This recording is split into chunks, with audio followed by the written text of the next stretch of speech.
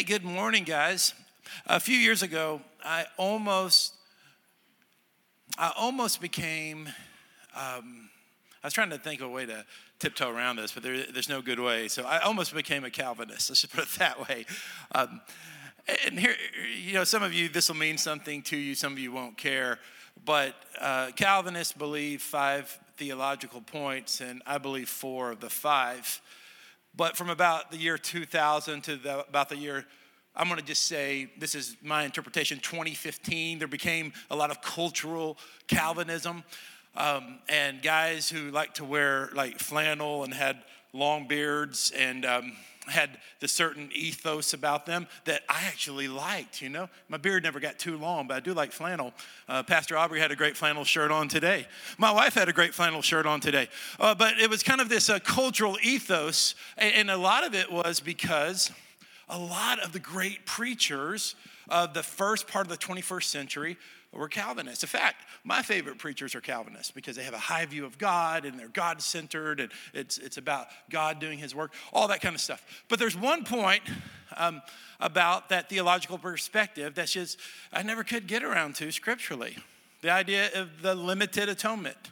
The idea that Christ just died for the elect, but there's some people who are predetermined for eternal destruction. And that's a hard one to scripturally swallow. And usually when I ask people who are Calvinists, they kind of, I don't really believe that.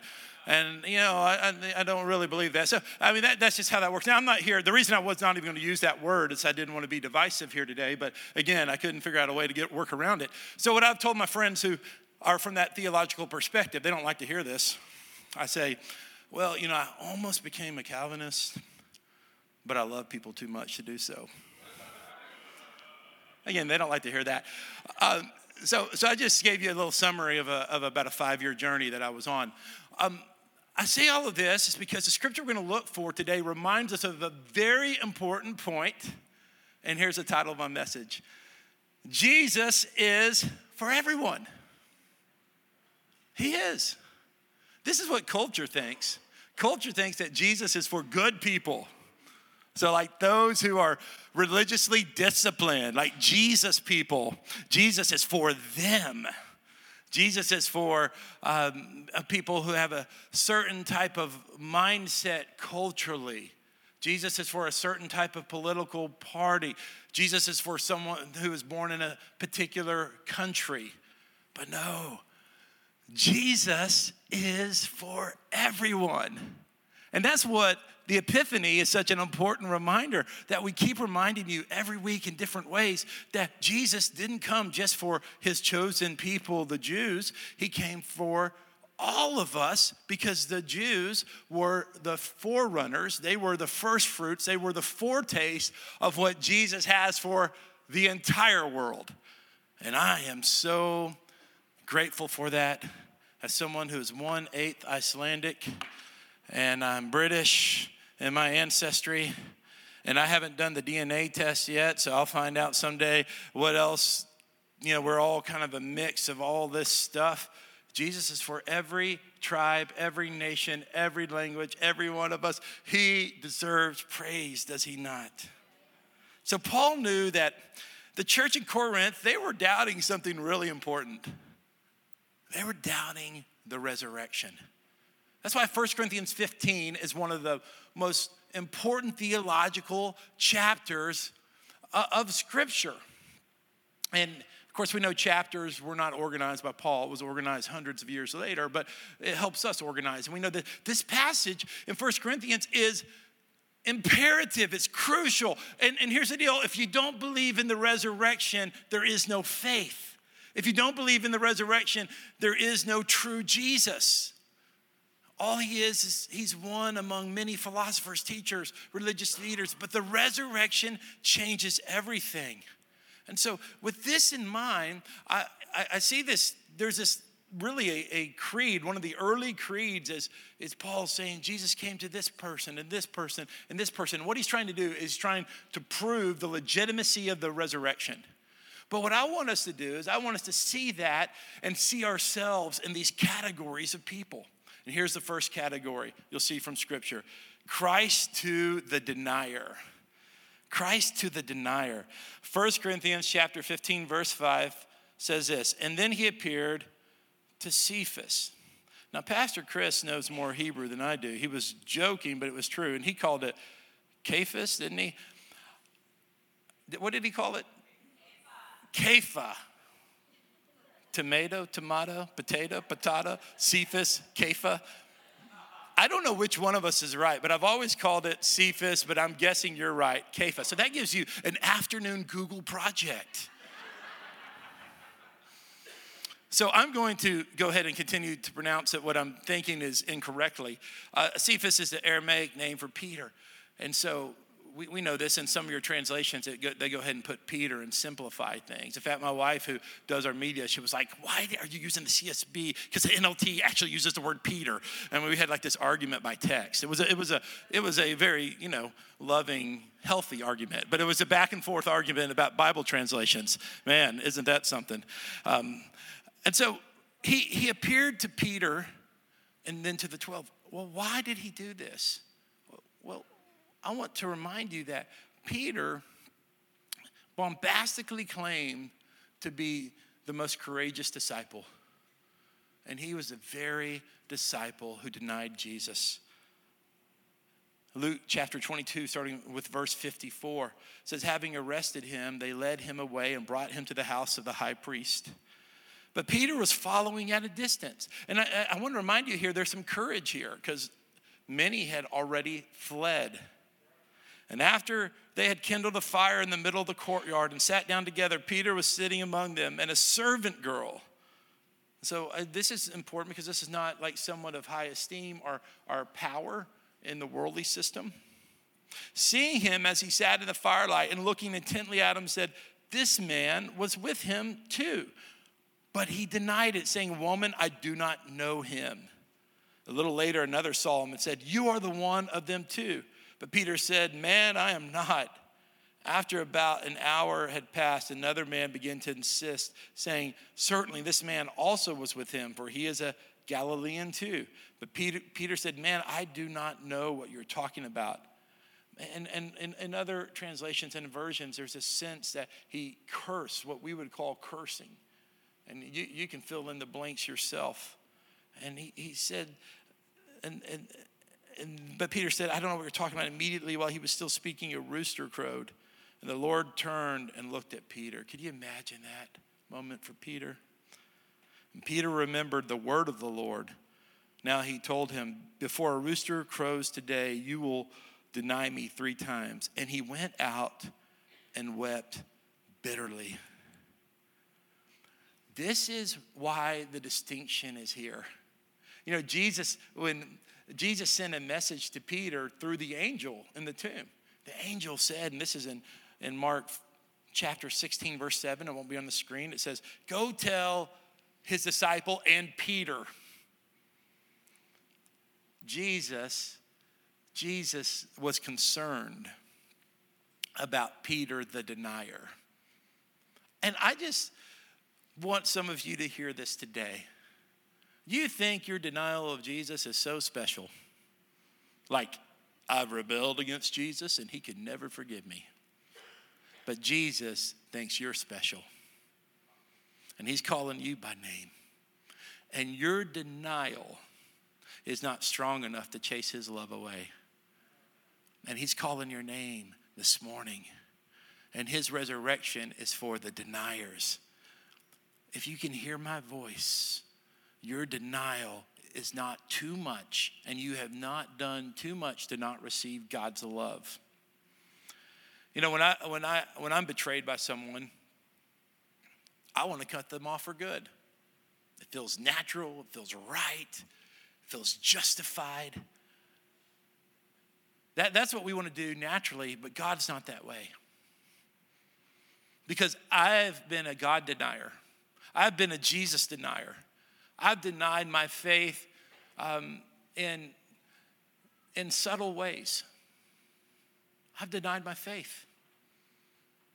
I've avoided Jesus. I've avoided people discovering I was a Christian. I've denied Jesus. And Jesus has every right to turn away from me. but he actually does the opposite. Instead of turning away, he steps in, he leans in, he reaches out, he speaks forth my name. It's a beautiful, beautiful thing. I had a friend of mine who was 1 grade older than me. We went to the youth group together, but we went to different high schools. And we both played for the 2 rival high schools. And back in those days, it would be fun. That year, I was a junior and he was a senior. It was a little bit of a talk around the church. It reminded me, I saw a couple of our guys play each other Friday night. Beach versus Hendersonville had that same kind of feel. Caleb Powell versus Noah Taylor. And we all grew up, they all grew up together. We're watching them play each other. This is kind of what was happening with us. So he was a lot better than me, and so he got a scholarship to Texas A&M. He was one of the best football players in the state of Texas. So the next year, when I was a senior and he was a freshman, I went to a Texas A&M football game, and I got special access to the locker room because someone else was getting recruited by them. I wasn't, but someone else was. And I tagged along, we were kind of back in that area. And this guy who I had prayed with at the altars, I had loaned him money, I had given him rides, he had called me his best friend, completely snubbed me. Completely did that. I mean, he just kind of gave me the kind of nodded and looked the other way. Man, and we were so ticked off. And we said, we're done with Dwayne. His name's not Dwayne, but it does start with a D. And I remember just being so mad. We're done with Dwayne, man. It's over, man. I'm done. I'm not going to talk to Dwayne ever again. And that carried over for a few months. Isn't that our natural reaction? Natural reaction to do that? The end of that story is God redeemed that situation, and Dwayne's one of my best friends to this day. But that's what we think God was going to do to us. Guys, we don't forgive ourselves. We make moral choices that don't please the Lord, and sometimes maybe we're in a classroom setting or around the water cooler at work, and we don't really stand up for righteousness or stand up for God like we should, and we think, well, it's just I'm a denier. I'm a denier, and Christianity's not for me, and we just kind of leave the game. But Jesus, the resurrected one, shows up to you. And he says, even though you denied me at a crucial time, I want you back. I'm calling you by name. So it is. If you've denied God, listen to me, he won't deny you. As long as his grace is reaching out. As long as he does that. I grew up around my grandparents. They lived in East Dallas, so it was like 15 minutes from Irving. So we would go to their house every other Sunday for lunch. And what a great blessing. And they lived in the same house that my dad had grown up in, which is kind of rare. I actually verified the story with my sister and mom yesterday because you know how memory gets. So in the basement, in the closet of the house my dad grew up, there was a Crayola message on the wall. You had to go inside the closet and pull back some coats. But the Crayola message was this: I hate Daddy. Now, I've got to tell you a little bit about my grandpa. He was the sweetest, kindest soul. He just really was. Just such a sweet, kind soul. No one hated my grandpa. And then I got to tell you about my dad. My dad was a lot like me. He talked a lot. He was a jokester. You might not think I'm a jokester, but I really am. I've crucified that part of my life. It still comes out every once in a while, you know. He was a jokester and a talker and just a big personality. And so the story went that when he was a child, he got mad at my grandpa for some reason, and he went and hid, and they couldn't find him.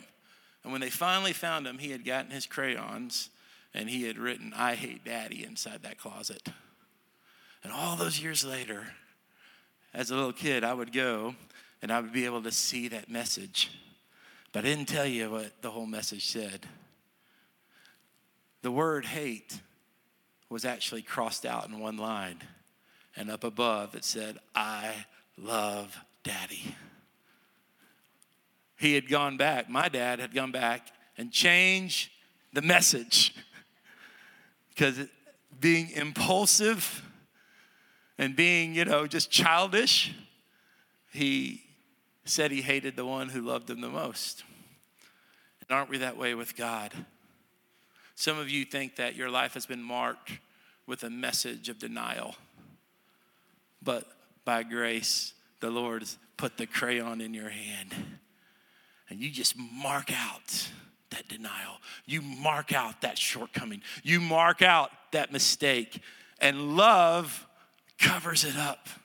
Love is the new message of your life. So Christ came to Peter, the denier. And then Christ came to the chosen, the 12. He appeared to Kepha, or Cephas, then to the 12, verse 5. And I want you to see that those whom Jesus had invested in and they had invested in Jesus, Jesus acknowledged. And there's something very special about being one of the 12. You see, we are so immature, all we care about is getting into heaven. I just want to get into heaven and accomplish minimum requirements. But there is a chosenness that is available to all of us that says, no, you're not just getting in, you're getting close. Be one of the 12. Be one of the chosen one. It's that number 12 goes all the way back to the 12 tribes of Israel, duplicated in the 12 disciples and duplicated in our hearts also. This idea of uniqueness, this idea of chosenness. And I just want some of you to, if you don't have a denial story, Peter had a denial story, but not all the disciples did. We know John didn't for sure, and some did, some didn't, from tradition. Tradition tells us that they all, except John, were executed for Jesus. The Bible doesn't tell us that, but tradition tells us that. But I want you to understand that Jesus comes to your chosenness. I love the story of the prodigal son and the warning about the older brother. The older brother who, at least in that moment, resented God's grace. And man, I have been there before. But I want to remind you this morning, and I think someone really needs to hear this today. There's a special blessing for being a spiritual older brother and not leaving the Father's house. You are not to resent the lavish love upon the prodigal, because the Lord has something very special for you. And I got this impression this morning. The Lord didn't give that to me till this morning, that somebody needs to hear this, because you're contemplating rebellion, you're contemplating denial, and you're getting resentful at the Lord. But the Lord says, being that older brother in that prodigal story, there's something unique, there's something special. The Lord wants you to embrace that. He wants you to be okay with that. He wants you to be okay with his grace towards the prodigal. If we are not okay with his grace towards the prodigal, then we'll never have open pathways for people to come back to the heart of God. So we've got to really watch that spiritual pride. We've got to watch that resentment. Here's the third one, Christ to the community. In YouVersion, it says seeker, because I changed that word even this morning. My thought originally was this idea of those who sought the Lord revealed himself to. So that's where that came from. But I see here a very important distinction of the 500. In verse 6, it says, then he appeared to over 500 brothers and sisters at one time. This is a very important proof of the resurrection. This is one place in Scripture that it lets us know this. Most of them are still alive, but some have fallen asleep. So here Paul's saying, guys, this resurrection is true because there were like 500 people that he appeared to at one time. This is not like adding up the 500 over a series of stories. At one time, there were 500 people. This was probably out on the Mount Tabor, out in Galilee, away from the city, because if 500 people gathered, it would have caused a scene and there might have been persecution. But so it's the idea of those who sought the Lord together, those who took the extra effort to leave the city and likely go out into the wilderness, got to see the ascension of the Lord. And I want you to see here is that the resurrection of the Lord shows up in community. He shows up in community. Guys, Lone Ranger Christianity is such an American invention. I mean, it's just so, it distraughts me so much that I don't even like to preach on it because then I become that mean, angry preacher, But it's just so, it's so deceptive, so deceptive. The number of witnesses here added credibility to what Paul was trying to establish. He was trying to say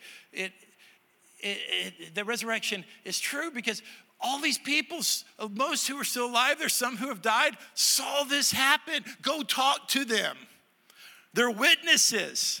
They're witnesses. And all those people died, but they witnessed to somebody else who told that story. And then they died, who told that story. Then they died, then they told that story. Then they died, and they told that story. All the way down to you and I. And we're still witnesses of the resurrection. We're firsthand witnesses. We're retelling a story. So just keep telling that story, why don't you, okay? Just keep telling that story. Let's not get all stressed out about evangelism as if it's some kind of complicated endeavor. It's just us telling the story. Jesus is alive. He came back alive on the third day, just like he promised. He's resurrected. We don't celebrate Easter this year in late April. We celebrate Easter every single Sunday. We celebrate Easter every single day. We celebrate the resurrection. It's an accurate way to put that. The resurrection of Christ. So the community is so important because we hear God. Here's the next one. Christ to the familiar. This is James. Christ to the familiar. James, let's read verse 7. Then he appeared to James. Now this is real important. James is the brother of Jesus. The half-brother of Jesus, you could say, because he's Joseph and Mary's son. And, Jesus is really Mary's son. But he's the brother of Jesus. And James, there were two Jameses. There was James, who was one of the 12 disciples. This is not him. This is James, the brother of Jesus. He was the leader of the most influential church of that time, the Church of Jerusalem. And I think that's really special that Jesus' own brother led the most influential, one of the two or three most influential churches of the early church. That explains that if you look at Acts 1:14, write this down. It's not on your screen. Acts 1:14. This is a really cool fact that Jesus' other brothers were there waiting for the Holy Spirit. So this idea that Jesus went to those who were familiar. He went to his family. And I want to talk to you, those of you who just grew up around Christianity. It's like no life that you weren't involved in church. That's really my life too. Some of you, you may not even know a particular time you became a Christian. That can be bothersome to people. That's not bothersome to me. I worked through that in my life because it's like falling in love. Some people fall in love with an instant. A lot of people become friends with someone and realize one day, man, I'm in love with that person. So to me, it's not a problem. A lot of you who have grown up in the church, you've grown up around the things of God. You don't have a dramatic story, but you're a child of the church. You don't have a dramatic story when it comes to those things that are marketable and those things that we tend to celebrate. But you're a true brother or sister of Jesus. And the resurrection's for you. The resurrection is for you. He comes to his brother. He came to James. See why we slow down for a second to see the richness of the scripture? He came to brother. He came to a brother, he came to a sister, he comes to you. He comes to you.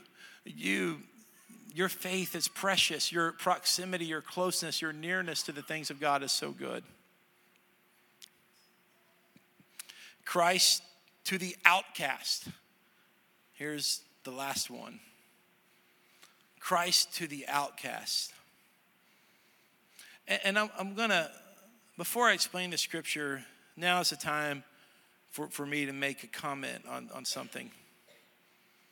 I've not spoken out publicly through my blog or Facebook about some of the recent state rulings on abortion.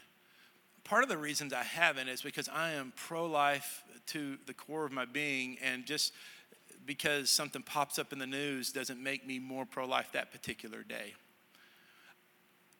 I will say this is an example of what is going to happen when Roe versus Wade is reversed, which it should be reversed.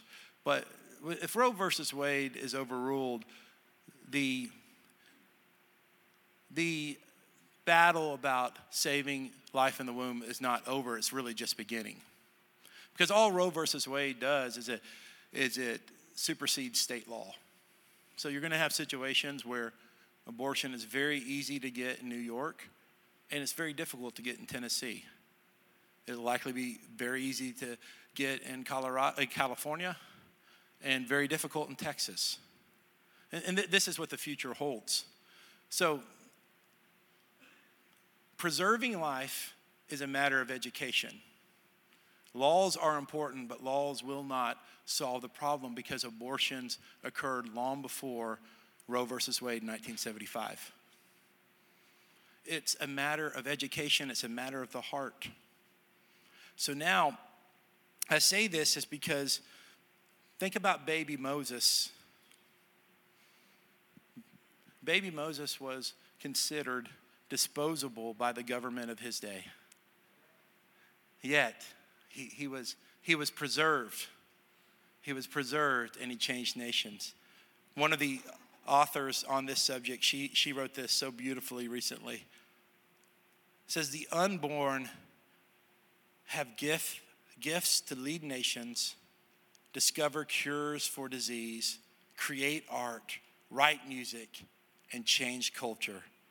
They have been lost to us, losses too great to be known this side of heaven. I know that's not a new sentiment or a new twist, but I wanted to read those words with accuracy.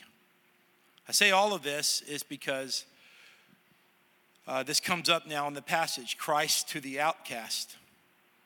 Christ to the outcast with Paul.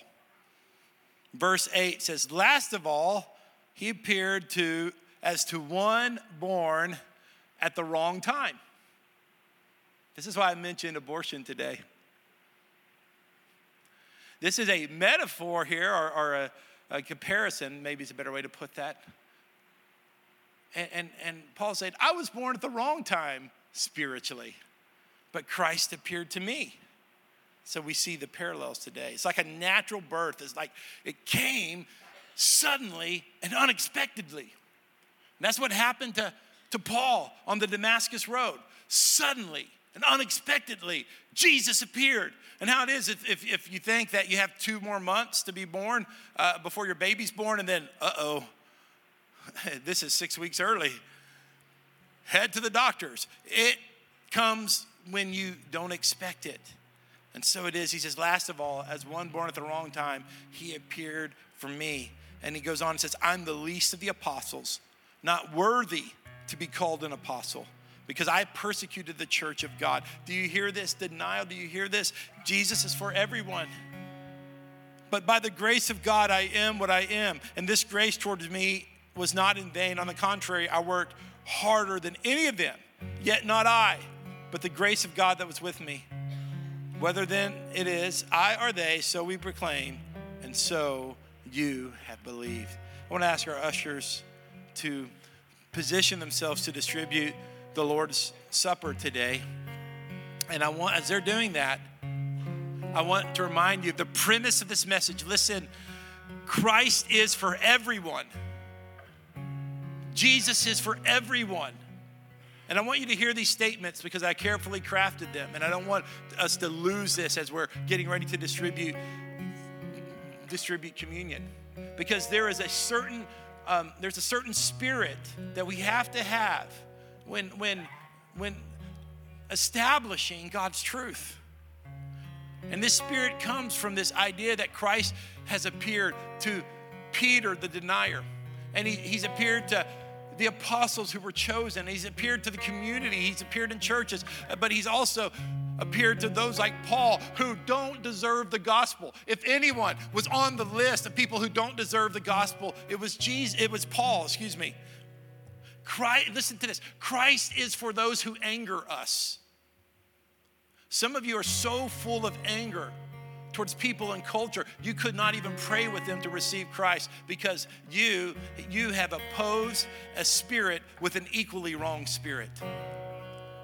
I'm going to tell you something, and I didn't mean to share this, but there's a pastor, you would never know who this guy is because I barely know him.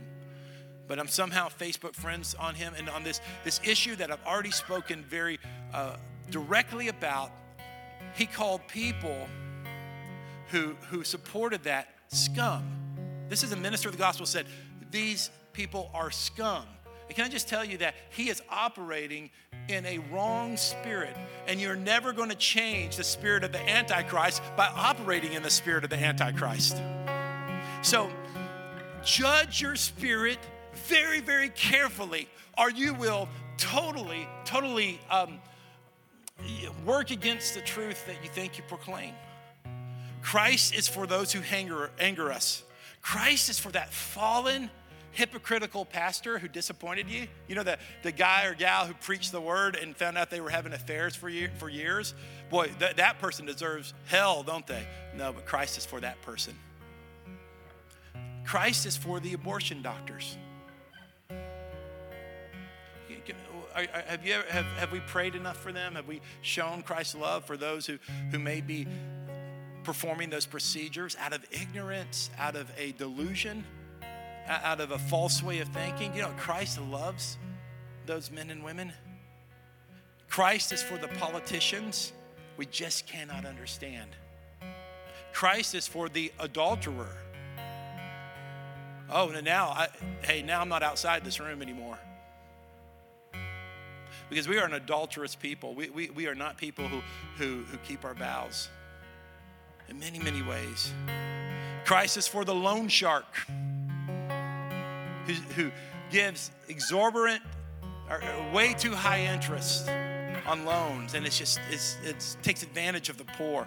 Christ is for the embezzler, even for those who have stolen money from the church.